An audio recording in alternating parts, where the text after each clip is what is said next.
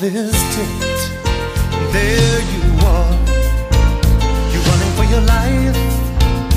You're a shooting star, and all the years no one knows just how hard you worked, but now it shows. In one shining moment, it's all on the line. One shining moment, they're frozen in time. Coaches, welcome back again. This is Coach Kevin Furtado, the Championship Vision Podcast. Welcome to episode 117. Today we have Coach Tom Halbmaier. He is the head girls basketball coach at Bentonville High School in Bentonville, Arkansas. Coach Halbmaier worked under Coach Blair at the University of Arkansas from 1995 to 1997. He has coached 22 years, all at Bentonville, 19 years as a head coach. He made it to the state finals in Arkansas in 2003, 2019, 2020. Unfortunately, this year the game was canceled. They were in the finals game, and it was canceled due to the virus. His teams have been conference champs 2013, 2019, and 2020. His teams have made it to the state tournament 18 out of the last 19 years. What we're going to talk to Coach about, and actually I was very fortunate to talk to Coach Rippey, the boys coach from Bentonville. Two really strong programs. The girls program, boys program have really, really strong programs and two great coaches. I think you're really going to enjoy this because we're going to ask Tom, what are his top five strengths? What are your top five strengths in building your great program that you have there? Because they have tremendous consistency there. So we can always learn from all these great coaches on what are they doing? What are their priority lists for their program? I think you're really going to enjoy it. And sit back, enjoy, get your pens and notebooks out. So we're looking forward to talking to Coach Tom. Tom, welcome to the podcast.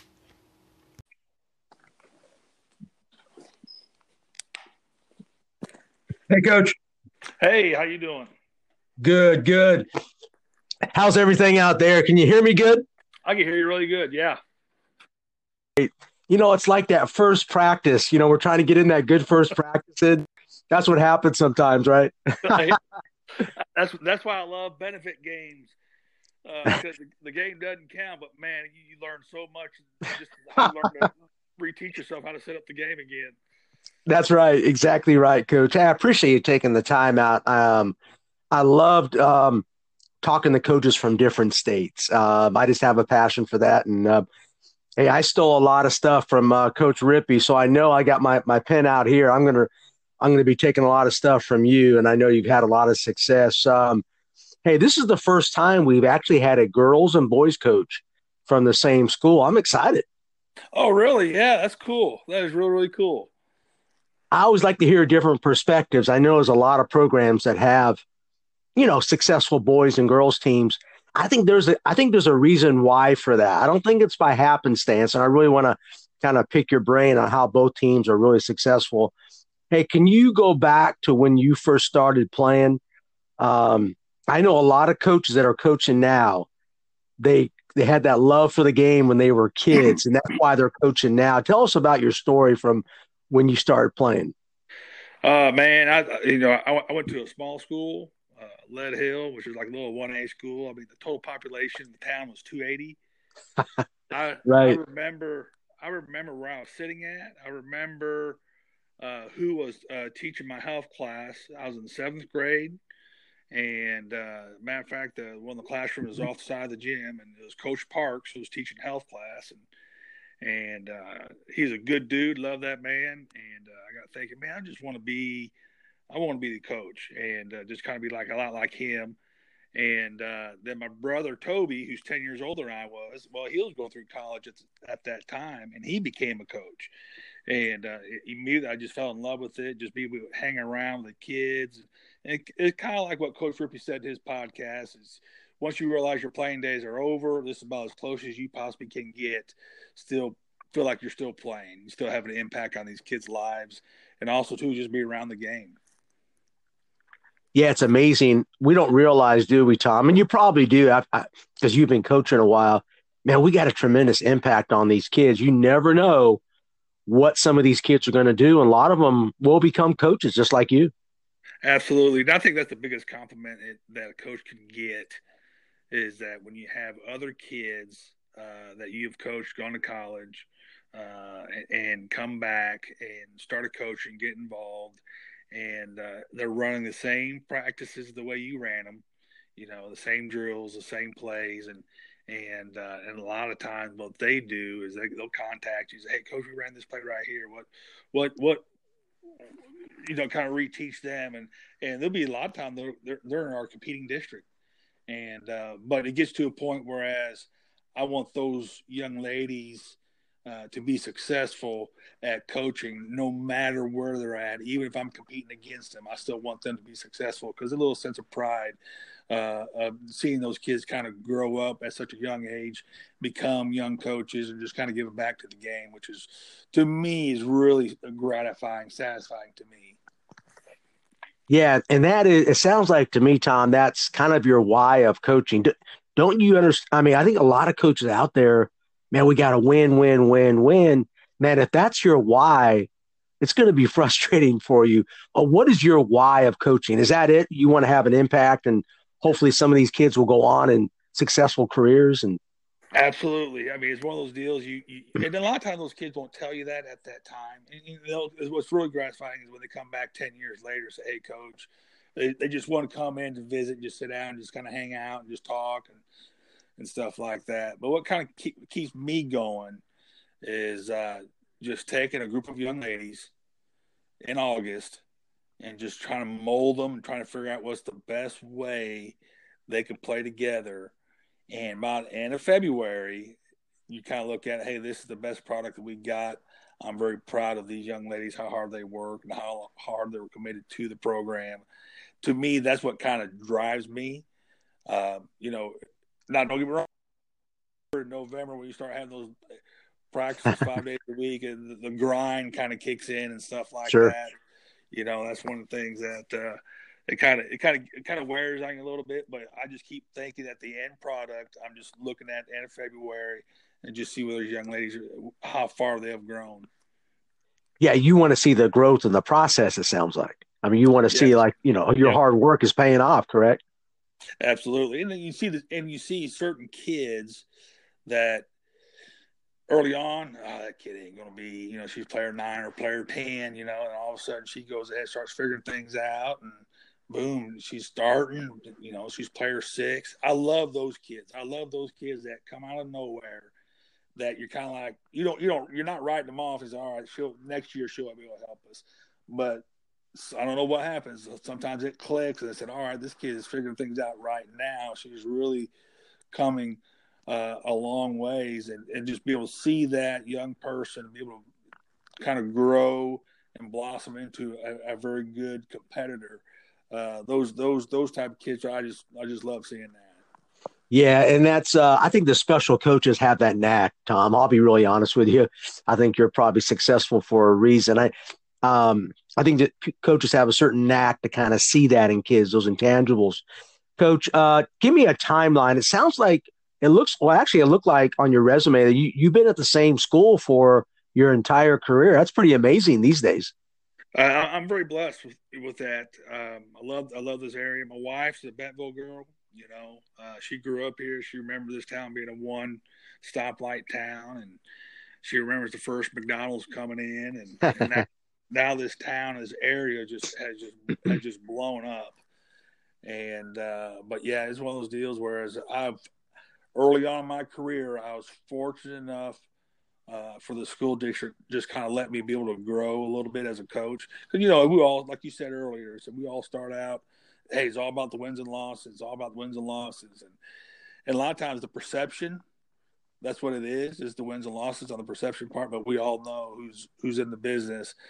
You can't focus on that. You got to focus on the kids. You got to focus on the individuals, and just try to make them just a better player. Not just a better player, but also a better person. One thing I figured out is if you make them be a better person, they're going to naturally be a better player. And so that really kind of, those are the years that I've kind of I was fortunate enough, whereas our school district let me kind of grow into the coach that I am right now, and I've just been very blessed. I mean, this is, like I said, it's been great. It's been a great ride, so far, and I hope it continues at least another 10 more years. Yeah, I'm really impressed with the loyalty because I think it's hard for coaches these days to be loyal. Um, right, Tom? I mean, you see coaches probably going all over the place looking for that next Yeah. best job. Um, so it sounds like to me it's a community. Your administration supports. It's a family there at Bentonville, right? It is. It is. You have a lot of. We have our administration is fantastic. They're very supportive of athletics. This year, we got a district AD and we got two other athletic directors on site at two different high schools, and that's their commitment of making sure someone's there at every game. It's every varsity girls game we have at least three administrators there, and that just says a lot about them. And one of them, they show up because they just love watching girls basketball. They just Yeah, show up sure. on here and help out, and she coached a little bit when she was younger, and she just loves seeing the level of players that we have come out and play. And when you have that, as a coach and as a program, your kids see that, and then that makes them feel good, and forces them to. Hey, this is a sense of responsibility that we got to maintain because the administration's here and the admin central office is here, and it just sends a really, really positive message to the young ladies. Yeah, and they probably see what you're doing. And I'm going to pick your brain on, your top five. Like, how are you building your program? Because I don't know if everybody has a priority list, and I think it's really important. You listed your five pretty quickly, which says that you guys have priorities in your program. Hey, before we get into that, I think your program, just from reading what's going on, you guys were in the state finals. You've been trying to win that state finals for what, 3 years, Tom? And Yep. now the game has been either postponed. I don't know what's going on. Tell me about that. Man, you got to have some mentally tough kids to be able to handle that. This year, of course, last year we made it to the finals. We got beat in the last second shot, and we just made mistakes down the last 2-3 minutes, and and the level of intensity of the game. Kind of got the best of all of us, and me too. Not just the players. I'm not saying the players. It's just collectively as a group. Hey, we're 3 minutes out, and it's just one of those deals. We just kind of made mistakes here, and here, which we made them all year long, but we just never made them succession. You know what I'm saying? And so this year, the girls, they were committed about coming back, and it was all business. I mean, we have these the kids here in Arkansas, they got to go ahead and go to school for 182 days. And we either practice or played in 139 of those days. And we still had 7 more days of practice before we played the state championship game before they decided to postpone it. So the kids never felt burned out. They did a great job of making the practice fun. Coming in and they worked hard, and one of the things we talked about before the season, I asked the seniors what are the things that you like about practice. They love the fact that they love the scrimmage, love to compete. They like to have time on the clock, so that way they're kind of competing against one another, makes the time go by faster. One thing they're very adamant about is that, Coach, we don't like the mile runs. I said they don't like going out running a mile, coming back under time. I said we prefer to just go ahead and do a bunch of drills and stay on the court and just have the ball in our hands. And that's what we've done. I mean, that's what the kids like to do. And the thing is, I haven't noticed it. I think they got faster and stronger because of that. Plus, I think that they don't dread the practices, But that's one of the things is that we kind of focus a lot on. The very first thing we focus a lot on is transition and the speed of the game and always trying to hit a moving target. And when you have that, work the full court drills all the time, especially the girls, that really helps them out. And plus, we got to do strength training too, so that way they'll be able to make those passes. You may have a kid be able to run like a deer, but you don't have a girl be able to make that pass to that deer. Right. Sure. It's tough for them to go ahead and stretch that floor out. Yeah, I'm going to pick your brain on that because we're a running team too, and I'm always kind of looking for maybe not necessarily a drill, Tom, but maybe how you teach it. Maybe certain concepts. That's what I pick up from really good coaches. You might teach it, have a term that might help me out, describe it. Hey, but before we do that, are you guys still planning on playing? I know right now everything's up in the air. What's going on in Arkansas? Is it still being postponed, possibly played? They're still talking about that, but my gut feeling, my honest opinion, I think we're done for the year. Right now, we're not allowed to go back to school till the school's canceled till April 17th. Gotcha. All the standards testing's done. I just don't see it. I feel bad for our seniors. Right. Because, like I said, like last year they made it to the finals. This year they worked so hard to make it to the finals and not be able to have the opportunity to be able to have an opportunity to be able to win it. Yeah, and how do you explain that to your kids? I mean, because that's a life lesson right there. Because you can work your tail off for stuff in life, and not for you not to succeed. Is that how you're trying to explain it to them? I know it's tough for kids. It is. That's probably the most difficult conversation I probably had with those kids, because we were practicing on Thursday afternoon. We get a phone call at 4:30 say, "Hey, Coach, we're not playing. It's postponed." And of course, I want to make sure the seniors know it, because I don't want to hear it from anybody else. I want them to make sure they heard it from me first. And by me going ahead and talking at half court, I looked at them, man, their eyes are swelling up. They were up, Sure. They were disappointed and stuff like that. And I'm kind of looking at that this situation is worse than getting beat on a last-second shot in the state finals, because the kids have not had the opportunity to have a hand in of their own destiny. Either they're winning it or losing it, And but yeah, it was quite difficult. And I tell them, it's just with life that sometimes that happens like that, and everything happened for a reason. But like I said, it's never easy seeing those kids work as hard as they worked all year long and not be able to have the opportunity. They understand, they get it, but sometimes you just get frustrated. Yeah, Coach, I feel for you. I mean, if I feel for you, and I know you're hurting pretty good, but it sounds like to me you're building a legacy program where that's going to really kind of carry you on. Hopefully, we'll be playing next year. Hey, I want to talk to you. Give me your top 5. I want you to go right down. You mentioned transitions and speed first. Why is that a high priority for you guys? And tell us how you teach it, and maybe give us some drills that you do for it. Yeah. That's one of the things we do a lot for our conditioning, just not just getting shape, but also it's a part of our game. The speed of it, what we want to do, we want to try to create. We're not a pressing team, so I think there's different areas of basketball where you got to score points. Some teams are more really good at rebounding, so they're going to get maybe 15 points off offensive rebound. And if you're averaging about 60 to 70 points a game, that's a good chunk. And it is. Go ahead and throw in like the free throw shooting. If you like 10 to 15 makes, that's that right there. Boom, you're at 20 to 30 points already, just on those two scenarios. And you got to throw in your transition. If you're a pressing team, you're kind of hoping you're going to score off of turnovers.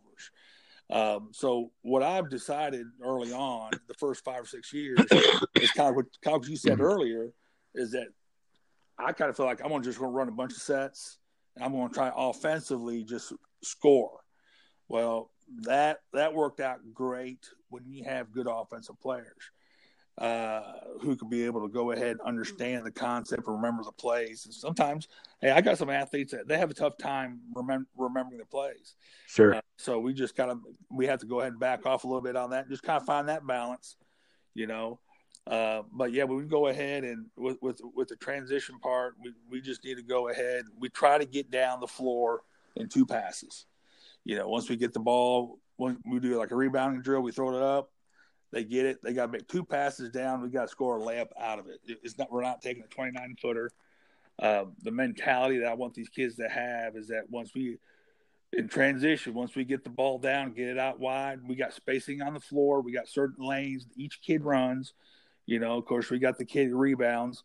She's always the trailer. She outlets it. Mm-hmm. She's always the trailer and kicks it out to the point. Then the 2s and 3s, they're always on the outside. They're so far, they're almost, I want them like a foot from the sideline. That's how wide I want them to get, because I want them to be able to see the whole floor.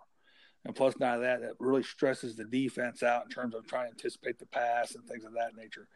And we had the 5 player. She goes rim to rim. She sprints, and she never turns and looks for the ball until she's at top of the key of the end of the floor. And if she somehow gets the ball before then, they must have called her name out, and she has to make eye contact before they be able to make it. As for the 2s and 3s, what we do in transition is that they go ahead, they go basically balls to the wall. They go ahead, they get out to the half court line, get foot from the sideline, and they don't look back until they hit half court. And our point guard, her responsibility is never dribble across half court, always advance it up or skip it before she gets to half court. And we just try to go ahead and put so much pressure on those passes. Because a lot of times the defense, they run down the middle of the floor, run some paint around, trying to find the kid. But this time, now we're spread the defense out. And so we just do work a lot on that. We got a 3-man drill we do that with. We got a 5-man drill we do that with. And but we really concentrate on a 3-man because the passes are so much longer and a little more difficult to make. But after about 2 weeks of doing it, those kids, they do a pretty good job of hitting the moving target. And I think in girls' game, I think if it's all stationary, it's easy to defend. So we try to go ahead. We try to really stress our passes, trying to extend the transition part in terms of get the ball down deep and try to hit our post, or just, I tell the girls, if you got a 1-on-2 and you could turn one of those kids, get to the rim, have a mentality, be aggressive about it. I tell my kids if a charge has ever been called on them, I'll never yell at them. I never yell to them because I just love that mentality, And the only time I get on to a kid if she has like 3 straight charges called on her, I said, all right, we got exactly. You get a little thick-headed here. Right. But so Tom, you're trying to are you running to the line to look for the 3? Or you sound? Hey, this is NBA skills coach Drew Hanlon of Pure Sweat Basketball, and you are listening to the Championship Vision podcast. Sounds like to me you're looking to push and just rip and go. Is that right? You're looking to penetrate? We're looking to get it. Yep, we're looking to get it to the 2s and 3s in the perimeter. And once we get down, we try to hit a little like 5 or 6 feet outside of 3-point line. Okay. So that way they can be able to catch it. They can be able to hit the post player running. Of course you got it's a teaching moment here, because once they catch it, they said you got to watch the post player because she's not open until she hits the top of the key. Once she hits the top of the key, then all of a sudden that comes 1-on-1. As she's run down the middle of the floor, she has 3 girls around her because they're all getting back. And once you receive the basketball and she hits that top, that key, and all of a sudden they start flaring out, trying to find their defenders, the people they're trying to guard, then it becomes a 1-on-1 situation with the post. And if you got a pretty good athletic post, you can have a lot of fun with that. And if they can't hit the post, they don't feel comfortable. And you got some kids who just like to be able to catch and just look and they just have a bulldog mentality. They just want to go ahead and rip it, get to the rim, and just be aggressive in that area. And I think that's where we kind of get a lot of our points in that area in terms of free throws, getting to the free throw line and stuff like that. And plus, now that makes our rebounding easier because the other team, when they shoot it, now they're sending 4 girls back on transition defense instead of having 3 crash the boards. That kind of relieves some of that pressure of us boxing kids out. We kind of get out quicker and be able to run the floor. Do you find it difficult, Coach, since you're such a running team? This is where we're a running team too. The problem is sometimes our girls leak out before they box. So are you leaking players out to get, some free trips, or are you everybody staying in the block out? I mean, what's your philosophy on that? It depends on the player. if I got a player who gets out in the open court who's very good out in the open court, that is something that I will go ahead and gamble on, and what we do a lot is that early on, the first 5 or 6 or 7 games, that's a learning process for us as a staff. Saying, "Oh, hey, she's taking off. She's getting out pretty good."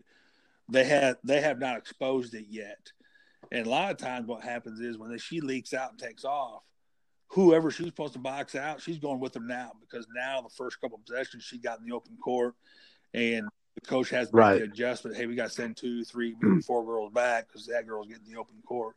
If she's very successful, because we all know we got some players who look really good in the open court, but all of a sudden they make it a half-court game, that person becomes average or below average because they just kind of get stifled in their movement and things of that nature. They feel uncertain what they need to be doing. And you got some girls, they just naturally love just get out and run and see the open court and just be able to make plays in the open transition. So, Coach, is there a target percentage of transition points you're looking for? I know we have Huddle, and we keep track of that. What's your target? I mean, are you looking to try to get, 30%, 40% of your points through transition? What's your goal? Our goal is right here. I kind of do it off the percentage part. I kind of do the points.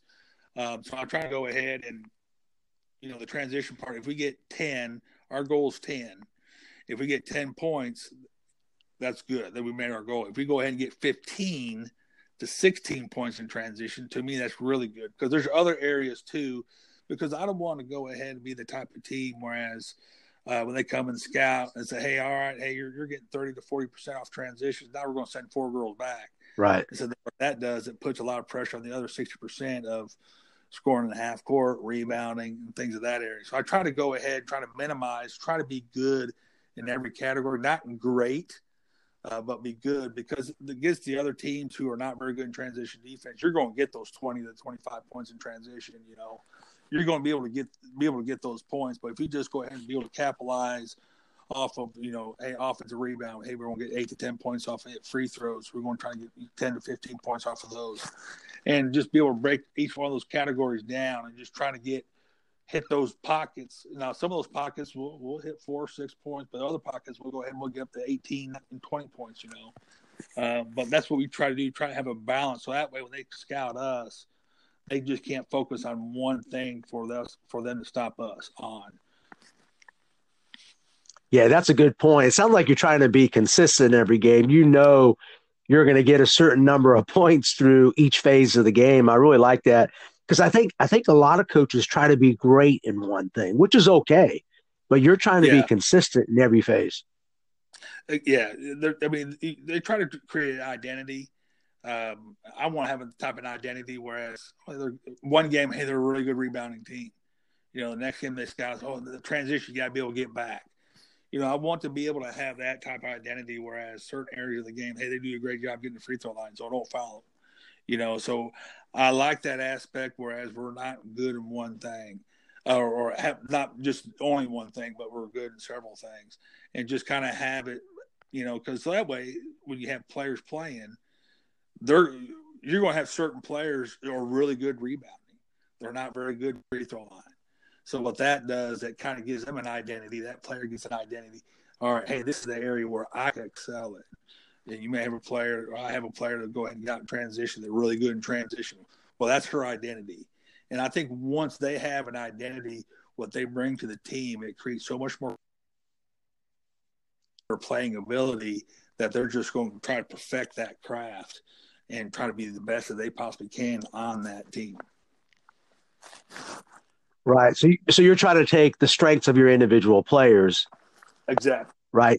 Yeah. And that makes a lot of sense, because in high school we can't recruit. Well, actually some schools do, but I mean, and that's a whole. Yeah, I'll leave that one alone. I'll leave that one, Coach, alone. All right. But yeah, it's amazing how teams can get 5 brand new players. We have a lot of private schools in Atlanta out here. It's crazy. But that's a totally another podcast. We can talk later. Well, I really appreciate that. And you mentioned your favorite drill. Can you kind of describe that for us? Describe your 3-man drill. It sounds like you do that a lot. Yeah, I love that. We call it 10 and 3s. And I can tell you this, I from Hubie Brown. I went to a Nike clinic in Tulsa, Oklahoma. This is probably 25 years ago. And this is the drill that he runs. He runs a 3-man and a 5-man. And he said he loves the 3-man because it's a great conditioning drill. And what it is, he calls it 10 and 3s because basically, in a nutshell, you got to get 10 layups in a row. If you do 10 layups in a row within 3 minutes, you're done. If you get it knocked out in 45 seconds, you're done with the drill. And so basically what this drill is, you got 3 lines, you got a girl under the basket, you got 2 girls on the outside. And you got 2 passes and you got 1 dribble. And that's it. You can use that dribble anywhere you want. If you go ahead, you start to drill out, you throw the ball off the backboard, you can outlet it to one of the 2s or 3s, the same way in our transition drill. They get out wide. And same thing, they go out, they run hard as they can to the half court, and they look on the inside because they don't know which side, they don't know who's going to throw the ball to. And of course, we got to call names out. And once you get that rebound, you outlet it, or you can take 1 dribble and you outlet it. Because sometimes I let my post players rebound it and dribble out wide, advance the ball up, just kind of get out. Because some teams go ahead and try to double team you and stuff like that. I like my post players to be able to handle the basketball. Sure. I try to get the typical center. Back in the 80s and 90s, they catch and face or catch and play your back against the basket. It's so hard to develop those type of players. So now we kind of got rid of the center mentality, and hey, they're all forwards.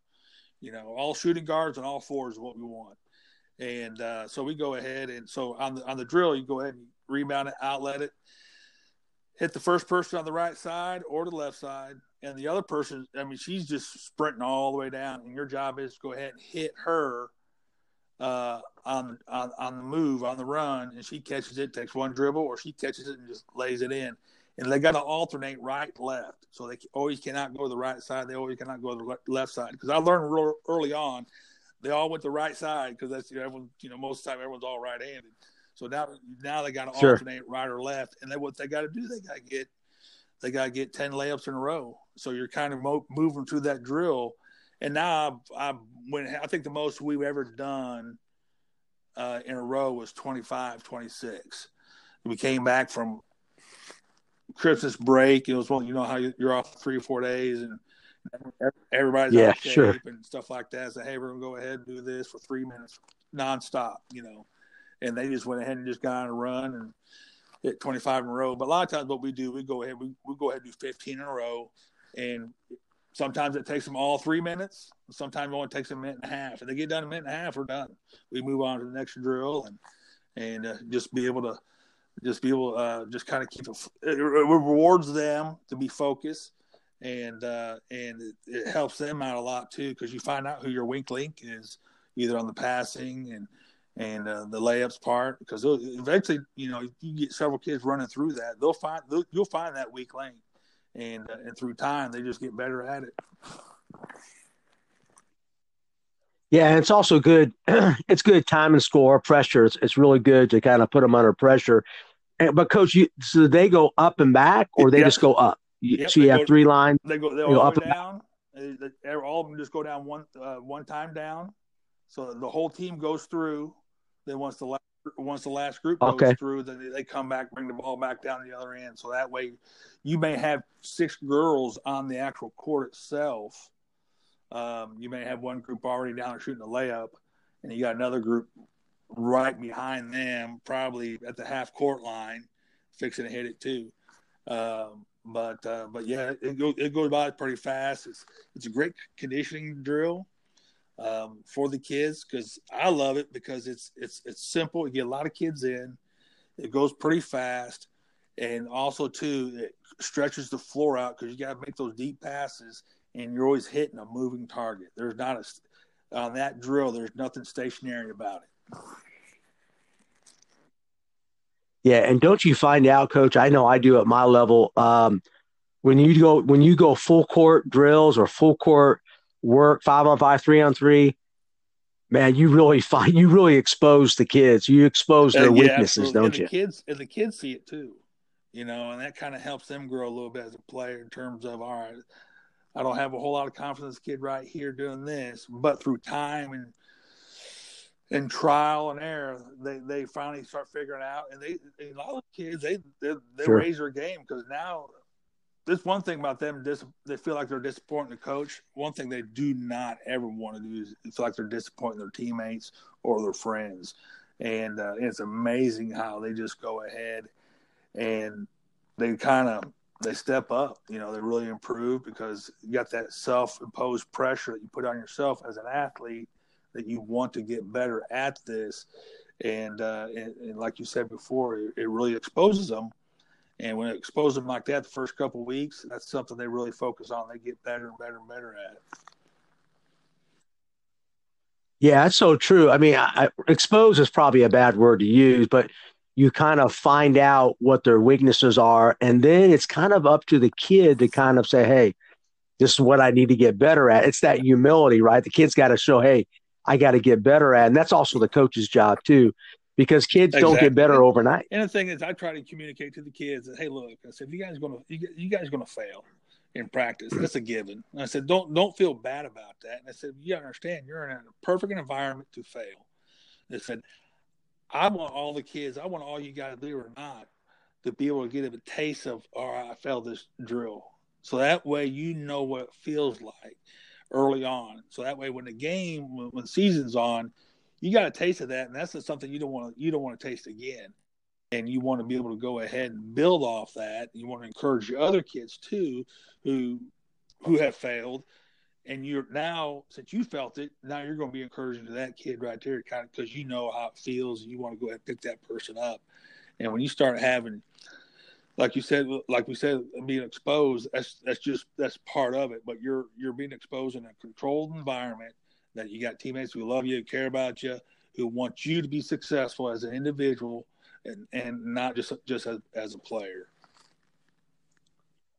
Yeah, it's so true, coach. And it sounds like you got players that are coaching other players, and that's a sign of a healthy program. Your second area is shooting the threes. Talk about that a little bit. Well, it's kind of ironic. Here, about 7-8 years ago, I was talking to a friend of mine, Coach McMahon. I was in his office, and it was one of those deals whereas you just kind of sit there and you kind of feel like, man, I'm such an idiot. And so I love shooting the three. I said, but man, we're only averaging, we're only hitting like 2 to 3 a game. That's it. And he said, yeah. I said, we're only hitting that too. And I said, we're just going to spend more time on that. And I said, just focus on that. And when he just made a simple comment, and I got thinking, I started evaluating my practices. We work so much on transition and shooting free throws and rebounding drills and stuff like that. Well, one of the main things that gets neglected is the 3-point shooting. Now, we'll scrimmage and stuff like that. The kids will get that, but they don't get a lot of reps. So then I went back and I just made a commitment that we're going to go ahead and we're going to spend at least 10 to 15 minutes a day in practice. Anything that gets cut, this is not one of them. And what it was is that we just go ahead and we get we call it groups of 3 shooting. And we have one passer, one rebounder, one shooter, and they got 30 seconds. And their job is, and I've done it early in September, and I reward them for this. I say, if anybody hits 10 trays in 30 seconds, I said, practice is over. Well, I went ahead and made that comment. Sure enough, one of my seniors hit 10 trays. Actually, she hit 12 in 30 seconds. And I think she only missed one. And what that does is, it forces those rebounders to go ahead and chase the rebounding. It forces them to watch the ball hit the rim and try to get the ball out quick as possible. And the passers, they try to go ahead and make more perfect passes instead of throwing them at their kneecaps or ankles or above their head and stuff like that. But we go ahead now. We do 2 4.5 minutes and in practice. So that way we do a group in the early part of the practice, and we do one towards the end of practice. And of course, we got some other drills too throughout the day or throughout the practice that we incorporate 3-point shooting. But we do 2 4.5 minutes of strictly just 3-point shooting, and I even have my post players do it. Now, I let them do it to get a feel of it, and some have turned into a pretty good 3-point shooting players, and some have not. But I kind of feel like with those post players, they're the ones always busting their tails down in the block area, and I let them pop out every now and then, be able to take a trade, so that way they feel, part of it. They get pretty excited to it. And if that motivates them to rebound harder and play a little bit harder in certain areas of the game, I'm willing to do that. Yeah, and you're trying to create basketball players, so you never know if that kid wants to go because of the next level. I don't think there's any post players at the next level. I think there's more face up. What do you see out there? Because you got a pretty good school in Arkansas with Mike Neighbors. His system. Tell me a little bit about him? Because they shoot a lot of threes, don't they? It's kind of wrong with Mike Neighbors. He when he left Bentonville, that's when I became the assistant here for 3 years. So when he left, I basically kind of replaced one of his assistant spot, and the assistant was his position. It got the head coaching deal. But yeah, Mike, he's okay. He has done a really, really good job of getting kids in here and playing a certain style, and also too he lets kids play to their strengths, so to speak, and just be able to go ahead and do the things that he loves to do.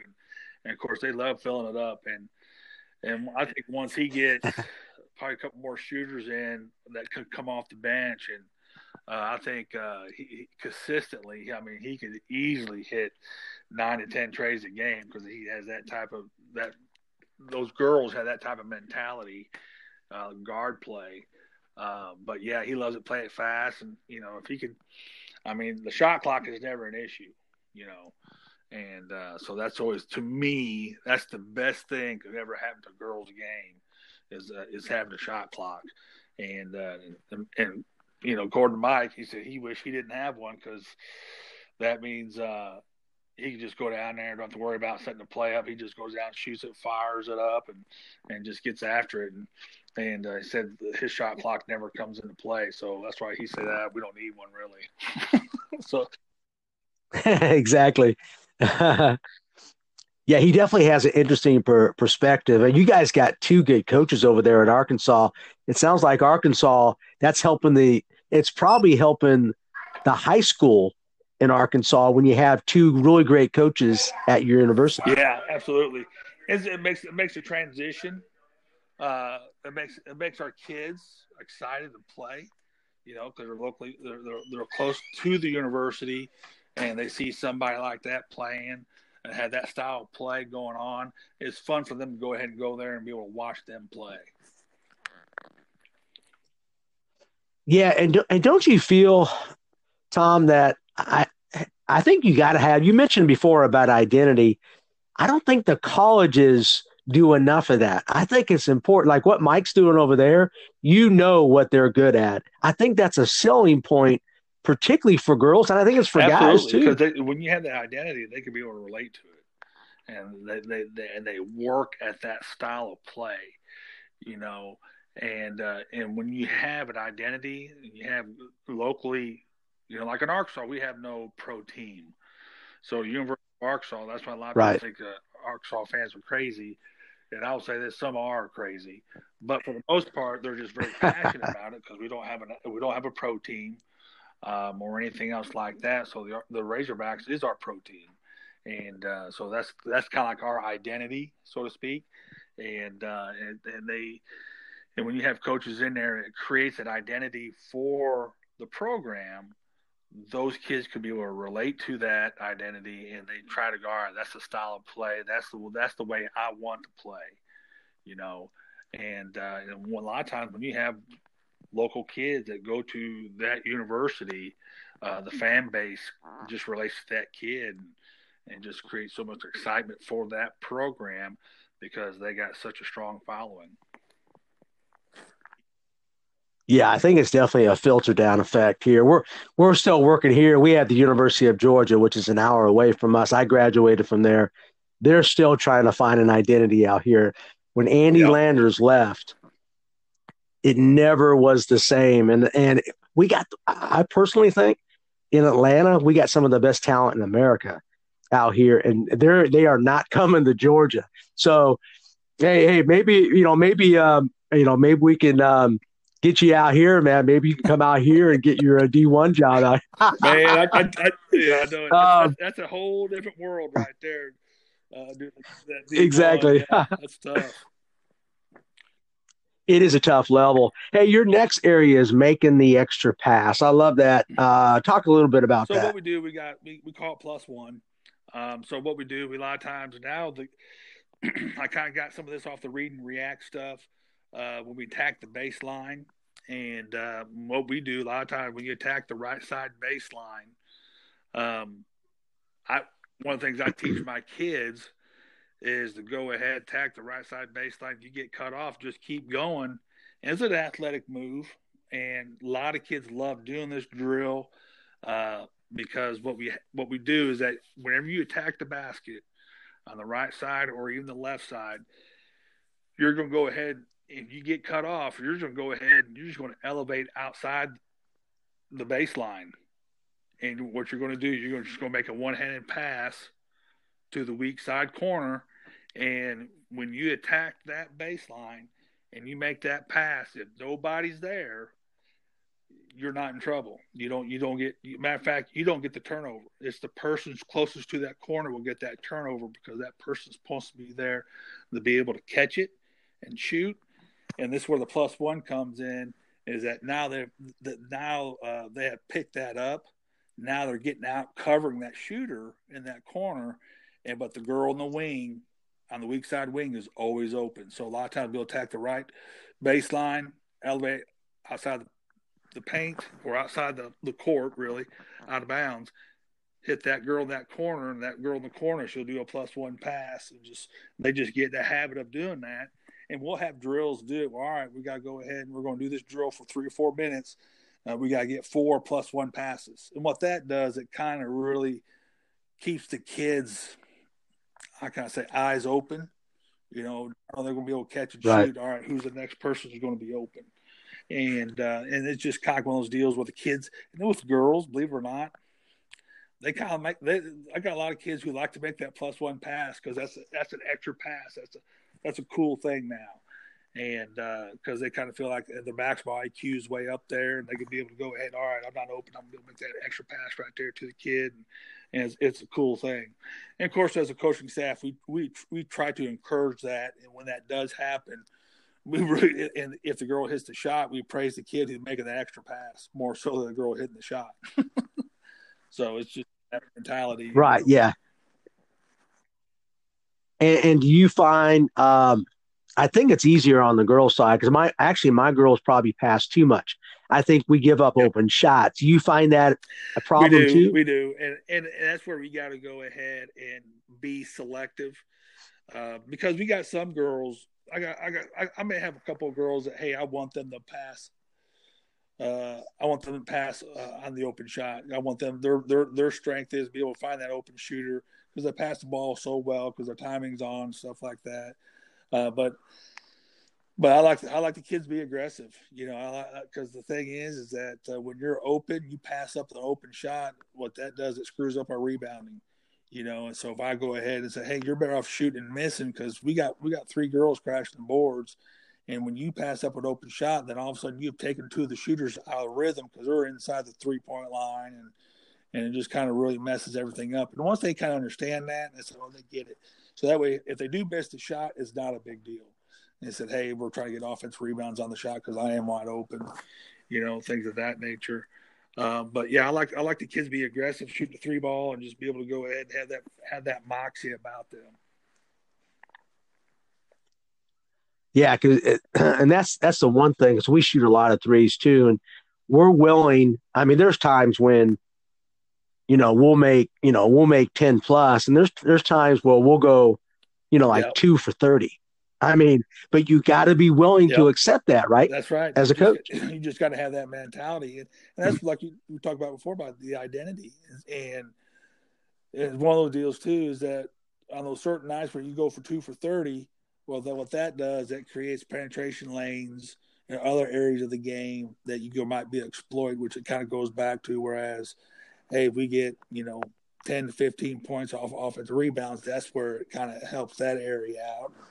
It kind of creates penetration lanes. So that's where you kind of get to the free throw line 10 or 15 times.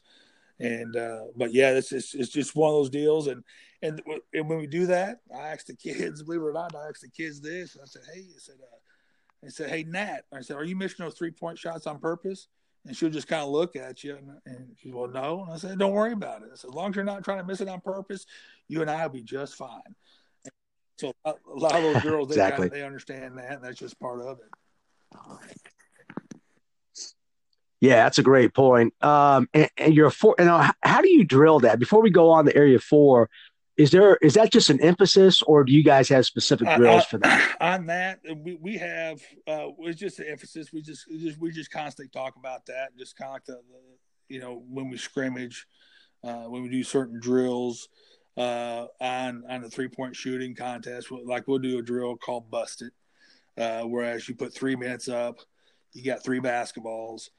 You got to do and bust it. What you got to do, like we'll do 30, 10, and 10.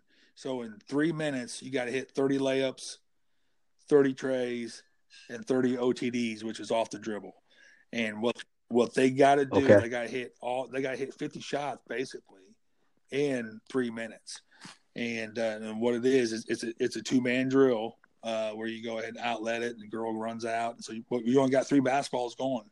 That's it. You don't get 4 or 5 or 6 or 7. And their job is that I'll have 24 girls. Like this year, I had 24 girls. And when we did that drill, the very first time we did that drill, it's amazing how quickly your leaders step up. Because the second time we did that drill, they know real quick who could hit the layups, who could do the OTDs, and who could do the threes. And what they do, they try to go ahead and say, hey, you guys focus on the layups. So that way you're kind of chipping at everything a little bit by little in every category instead of having all 24 girls try to hit 10 trays, and you learn really quick throughout that 3-minute drill. Actually, how the season went, that you go ahead, those certain kids do those certain drills. That's where we kind of talk about the emphasis on, hey, it's okay if you can't hit the tray. You can do this. Focus on this. Try to get better in this area. Yeah, it's funny how your players kind of know. The players know, I think, better than the coaches, like what the strengths and weaknesses of the players. I think. Right. And the thing is that if you get some players, you can be able to just kind of have a conversation because sometimes I'm getting older, but the girls are still the same age. Right. So a lot of times as you get older, those kids nowadays, with the technology and stuff like that, their one-on-one social skills is somewhat challenging at times. And I try to bring my seniors in and just sit down, just visit with them and just kind of get a pulse, what they're feeling, what they're thinking. And throughout the practice, stuff like that, I'll pull one over and I'll just flat out, hey, how's everything going? Practice going all right, or we need to pick it up? What's your thoughts on that? And I have an idea how it's going, but I want to know where this person's idea was. Yeah, coach, it's not going too good. So they understand if they say that, and I say you're not agreeing on that. So what they'll do, they'll take ownership of it. And they'll start go ahead and putting pressure on the seniors, the underclassmen, and just go ahead. We need to pick it up, and so that way, I don't have to be a butthole about it anymore. It kind of saves. It helps my ticker out a little bit. Yeah. I mean that's really smart. That's great advice for any young coaches out. Hey, this is NBA skills coach Drew Hanlon of Pure Sweat Basketball, and I'd love to help you get game results this season. Check out a free trial of my Pure Sweat training app on the Google Play and App Store today. Out there, you don't have to make all the decisions. Give your players the ownership and the authority really to run the team. I love that.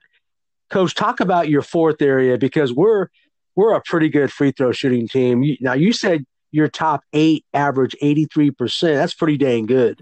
I mean, how do y'all do that, and what's the emphasis there? So that's another area of practice we have. That's one thing we don't cut corners on. We make sure. A friend of mine go ahead and made a comment about he started breaking down the stats. This was like 12 years ago, and he just tweeted it out, and he said I forgot what the percentage of free throw points are. And he said, make sure you look at your practice. Make sure if your free throw scoring is, say, 20% of your scoring, I said, then your free throw should be 20% of your practice. And what that did, I kind of start thinking about that. And like I said, that makes a lot of sense. And so what we've done is we just go ahead. We spend at least 10 minutes every day with conditioning involved. We call them Texas free throws. And basically, it's one of those deals you can do however you want. You get 2 free throws, you get 2 shots. And if you miss the first one, if you go ahead and decide to go, hey, we're going to do 1-1-0. So if you miss the first one, you got a 1 down and back. If you miss the second one, you got another 1 down and back. So you got 2 down and backs. And you can go ahead, you can do 2-1-0, 3-2-1. You know, if you hit both of them, you're still got a down and back if you want, kind of add conditioning to the free throw shooting. And we just do that early on. A lot of times early, 10 years ago, I was go ahead and I'll start it in November. And I got thinking, no, we need to start doing this in September. So we just do it in September and just do that at least 10, 15 minutes in practice. And what that does, it kind of creates conditioning, and the kids will be able to learn how to shoot free throws when they're tired. And also, too, we also at every practice we go ahead and we do Texas free throws and a practice. We call that both of them Texas free throws. But they know at end of practice, Texas free throws, they line up on the baseline, and we put 5 minutes on the clock. As soon as that girl grabs one of the 9 girls who has to hit back-to-back free throws, what they got to do, they got to go ahead. The clock starts. They just got to hit back-to-back. If they hit back-to-back free throws, one of the players do. They hit both the free throws. They turn their jersey. Them are down to 8. And what they got to do, everybody has to be able to go ahead and hit back-to-back free throws. And once they do that, all 9 of them got to do it within the 5-minute mark. And if they miss the first one, same thing. They got down and back right then and there. So the whole team runs. Right. And it's one of those deals where this year's group was really good at it. Some years I have some teams, they just could never. It's the pressure part, and right. just have a tough time doing it. But this group right here, even though they shot 83%, the top 8 players shot 83%. And all top of them, it's not like they hit like they're like 5 for 8 or whatever. They were shooting in the 40s and 50s. And so when you have players like that, that makes my job a whole lot easier when the last 2-3 minutes of the game, you know what I'm saying? Because I got players out there who hit free throws, so that kind of sets the tone for them, how they want to close games out and stuff like that. And we have many kids as that be able to shoot free throws. It makes my job a whole lot easier because I don't have to sub in and out, do the offense-defense thing. Because the other team, if we're up 6 or 7, the other team start fouling, and they know which one's our worst free throw shooter. But having 5 kids out there, 80% plus, they can foul anybody they want because I have that much confidence in all their abilities. Yeah, what I'm getting from that is it sounds like you're consistent at practice because it sounds like you're emphasizing it every day. It's easy to neglect free throws, isn't it, Tom? But it sounds like you guys are very consistent. And it's showing up in games. And don't you agree, man, free throws are huge, not only at the end of games, but let's say, you're not shooting well in the first quarter, first half, it'll keep you in a game in the first half. To me, free throws are huge. Oh, absolutely. I'll go ahead in the first round of state this past year, here about 3 weeks ago. It was our free throw shooting gave us the lead or maintained the lead in the first quarter. We had like 8 or 9 point lead because they continue to foul our post player. And she went to the free throw line at least 12 times in the first quarter. And which is, to me, really surprises me because she never got those calls throughout the whole year. Then she gets to state and she's getting those calls, which was awesome. But yeah, it's one of those deals whereas those free throws could mask a poor shooting performance. And so that's one of the things it is. The free throws is the first thing. I agree with it. Free throws are one of the first things early on I cut. And then I got thinking, man, 3-point shooting, free throws, we just basically just got to work on those and just be consistent with those. Yeah, that's so true. And it's easy, and particularly with shooting, and even in state tournaments, the shooting. And Tom, tell me if I'm wrong. I, how many state tournament games that I've been in and I've seen, man, the shooting is inconsistent because the teams are better. Exactly. So it's gonna come down to what, rebounding and free throws, correct on that. But if you're a consistent shooting team, that's going to also help you out, right? It will. It will. That is so true because a lot of times at the state tournament, now it's you're one and done. Now this game, okay, the rim gets smaller. Exactly. Your passing gets a little bit hesitant, because you're just afraid to make that mistake. And with the offensive rebounding and the free throws, that will help those areas out in that. And then what that does, and once the nerves go away a little bit, hopefully that rim will seem a little bit bigger for you. Coach, talk about your final area, because I know you got to go, and I really appreciate you sharing your 5 keys to your program. Your weight room, that's important, isn't it? You better have some kids that have some strong legs, strong shoulders, right? Yes, it's one of the things that, and I can tell you this, and I'm here about 7-8 years ago. That's one of the things we kind of cut corners on, weight room, stuff like that. But now, probably the last 4 years, the weight room is very, very important because you have to make some sacrifices to be able to do it. You got to have some consistency. And with girls, you just can't go ahead. All right, we're just gonna work out one day this week, or hey, we're gonna take a week off. You just got to be consistent with it. So we just made a commitment for the last 3 or 4 years. Hey, a lot of times when school gets back in August with the class schedule, everyone's kind of excited, a little nervous. So what we have done now, when we get back to school, we may not pick the basketball up until September. But in August, we're already getting in, lifting weights pretty good, pretty hard. And, of course, that's when you kind of talk about diet and stuff like that. And we just kind of show them, hey, you got to make sure you eat this. Their biggest thing is about gaining weight. And I said, hey, girls, you guys will weigh a little bit heavier. I said, but you're going to look so much better in terms of your physique and how strong you're going to be. You're going to feel so much better about yourself, stuff like that. And we, like I said, we work out twice a week at least during the season. At least twice a week. During like September, October, sometimes we'll get in for three times a week. And of course, they don't like that. But we at least 35 to 40 minutes. And either we're doing circuit training, CrossFit, just nonstop, just kind of keep it going because. My brain, I'm a little ADD. If we're standing around not doing anything, it just drives me up the wall. And so we just got to get it in there and get it knocked out and just kind of be committed about it. Plus, not that these are lifelong skills that these girls will have when they get older. Yeah, no doubt.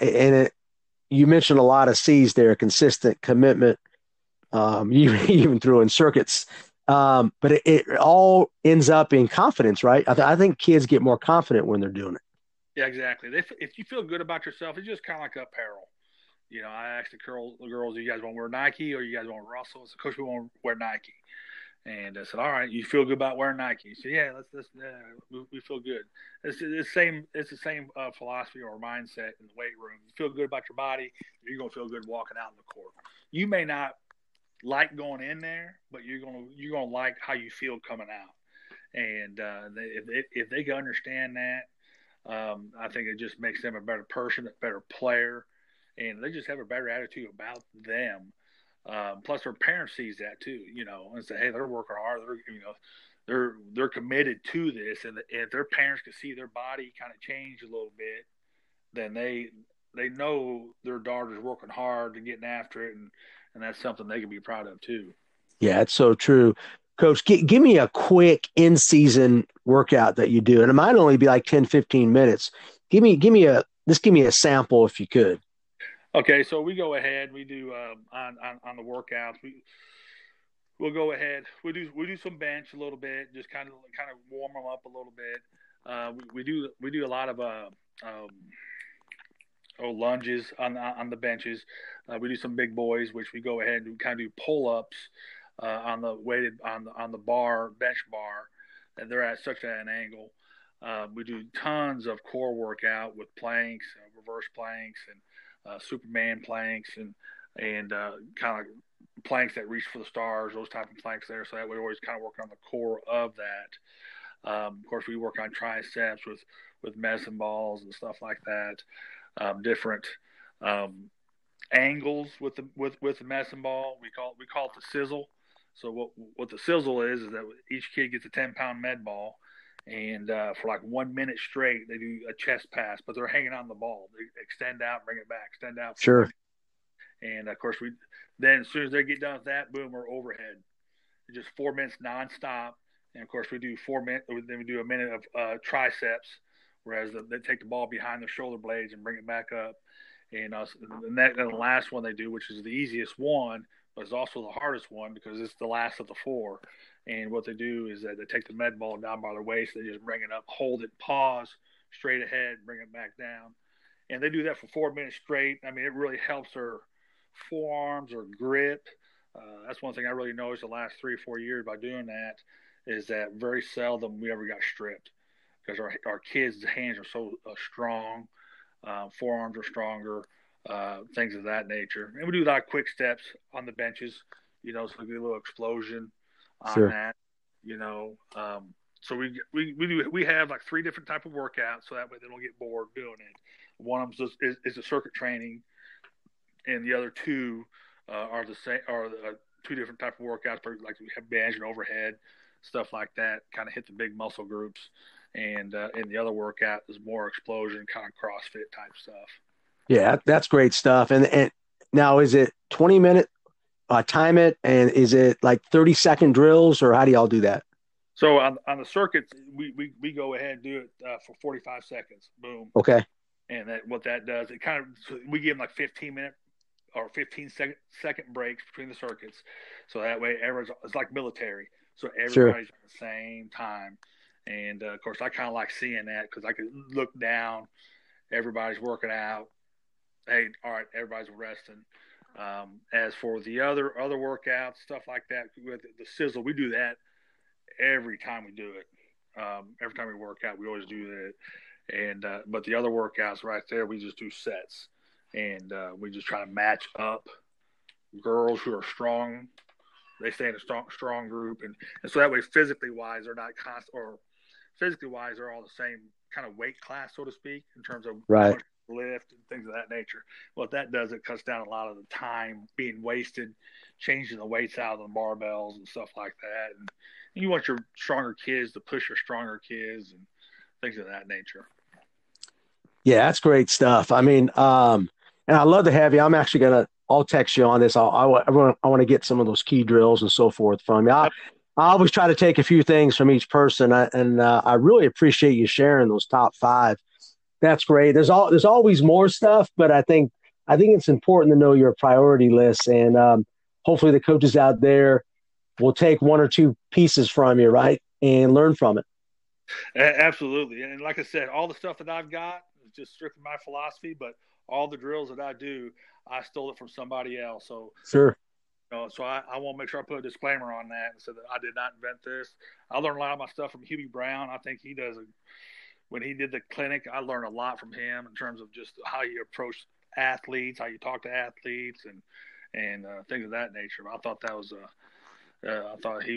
that's where I get a lot of my stuff is from what he does. Yeah, and Hubie's one of the great teachers of all time, man. For young coaches, man, he's got some great stuff out there still in those videos. Hey, Tom, give me one last piece of advice for a new coach going to be starting hopefully in June. What is one last piece of advice you have learned from over the years that you can offer a new coach? Well, I one thing I would say, and I said this last week to somebody. I said, I wish when I got into coaching, when I started here, I wish I was under a seasoned coach, or I wish I would have went ahead and, all right, I like his philosophy. I want to adopt his mentality, how he approaches the practice and things of that nature, and just be able to kind of study what he does and how he does things, how he handles things. Because a lot of times the older coaches, they have no problem mentoring a younger coach. in terms of, hey, don't worry about this. Hey, don't worry about that. Hey, you need to focus on this. This is what got me. And what that does, it just kind of cuts through all the, I'm going to say, it cuts through all the BS in terms of what you think should happen. Kind of talk to the older coaches. And I wish I was younger. I wish I would have done that more. I've talked to some, but I wish I'd done it more, relied on it more, have someone to go to, say, hey, I got a parent on my butt right now. How do I handle this? How do I approach this? And and the biggest thing is not whether you are right or wrong, is whether how you could avoid major conflicts down the road. And a lot of times, if you're honest and upfront, you can avoid a lot of that stuff. And sometimes, especially nowadays, sometimes you got to have those tough conversations early on, and they may not like it, and you may feel uncomfortable, but if you do it, it's going to pay dividends down the road, and the kid's going to respect you even more. But just try and find an older coach that you could be able to communicate, talk to, so that way he kind of mentor you through some, because you're going to have some rough times. That's a given. And if you can find somebody to kind of help you through that and reassure you everything's going to be all right, you're way ahead of the game. All the X's and O's, they'll come. They'll come. Yeah, and the information's out there. I mean, we're in the information age right now, and actually, it's funny how you say that. That's why I do the podcast, because we got a lot of experienced coaches like yourself. Man, all you got to do is, your information's available. If they want to call you and say, hey, Tom, man, talk about, how do you deal with parents, man? It's out there. I think coaches just need to take the initiative, right? Exactly. That is so true. And a lot of times, with parents, I look at them, whereas they want the best for their kid. And once they understand that you want the best for them too, 9 out of 10 times they're on your side, Right. But not to a point whereas what's best for your kid is not going to take precedent over what's best for the team. And most common sense parents agree with that statement. But yeah, on that stuff like that, you're going to experience that. There's no way about it. And the better the player, a lot of times, sometimes the more the problem you're going to have, because you're not going to have issues on the court. You'll probably have issues off the court, or stuff outside of basketball. Very seldom you ever have a kid that's very, very good, and you have zero issues with the kid. There's always some kind of baggage there that you got to be able to manage and be able to take care of. But to me, my thought process on that, I'm willing to do that, because those kids like that, if they're a talent on the floor, obviously they have worked at it, and they deserve, how can I say, extra attention because of that, Yeah, that's a great point. I definitely can relate to that. I got one really good potential. She's going to play at the next level and so forth. And the key is to develop that connection, that relationship with the mom and dad, make sure that we're all on the same. And sometimes as a coach, you might have to, you have to be flexible a little bit. You can't be too hard headed, right? Exactly. You gotta go ahead and you gotta put yourself in the parent situation and in the kid situation, and to see and just kind of understand where they're coming from and what that will do once you understand that, because everybody has a different philosophy of how to do things. And my thing is that I have changed my philosophy over the years. I always like Coach K. He went ahead and made a comment. Matter of fact, I said this to one of my assistant coaches a couple months ago. He said he was fixing to go ahead. He was the military guy. He puts everything and say everything's got to be in order. And he said he's fixing to go ahead and play North Carolina, and Wojo, one of his guards, wasn't there. And he has a rule: if you're late for the bus, you don't play. Well, he goes ahead and looked at his watch. Wojo's 5 minutes late. He said, by his rule, he's not going to be able to play, and he's fixing to play a big national, televised game. And he just went ahead, and he finally got there and said, Coach, I apologize. I overslept. And he goes ahead, and I'm thinking, all right, by rule of thumb, he can't play. But he went ahead and kind of spun it back on his roommate for not waking him up. and he just kind of used that. And then he said after that instance right there, he went ahead and he basically had a rules that don't do anything that's going to be detrimental to the team, and he quit putting paint and everything in a box. You know what I'm saying? He quit doing that, and because each situation is different, and you have to approach with that mindset, and you just got to be flexible. Yeah, flexibilities. Particularly this time, I think you have to be flexible as a coach. You got to believe in your principles. But Coach, man, I appreciate you sharing, man. Thank you so much for taking the time out. We went overtime today, Coach. So I mean, I'm trying to keep your basketball mind sharp, man. So I appreciate you joining us. I'll send you the link and everything, and I'll put it on social media because I know you do a lot on social media. What's the best way for coaches to get a hold of you? The best way is probably through email, which is THALBMAIER at Bentonville K12.org. That'll be the best way. Or my office phone, which is 479-254-5137. We're out of school till April 17th, so if anybody want to call and talk, I have no problem with that at all. That's right. The office hours are open, right? So, I mean, Coach, I wish you the best. Hope you and your family stay healthy, okay? I wish everything the best for you and your family. So thanks again for coming on the podcast. You bet, Coach. Hey, appreciate you having me on. All right. Take care now. Thank you. You bet. Bye.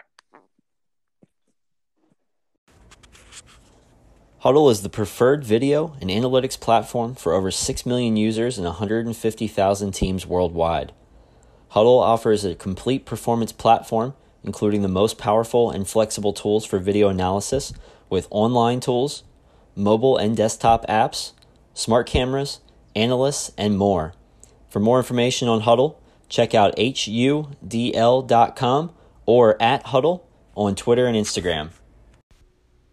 Hey, this is NBA skills coach Drew Hanlon of Pure Sweat Basketball, and I've been working hard to build an online basketball school to help players and coaches. I'd love for you to check it out at puresweatbasketball.com.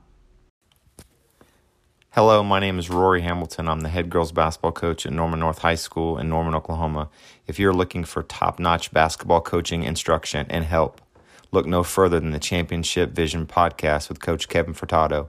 You can listen about our 5 keys to success at Norman North Girls Basketball, along with many other podcasts at championshipvision.org or listen on Spotify at Championship Vision. Happy hooping.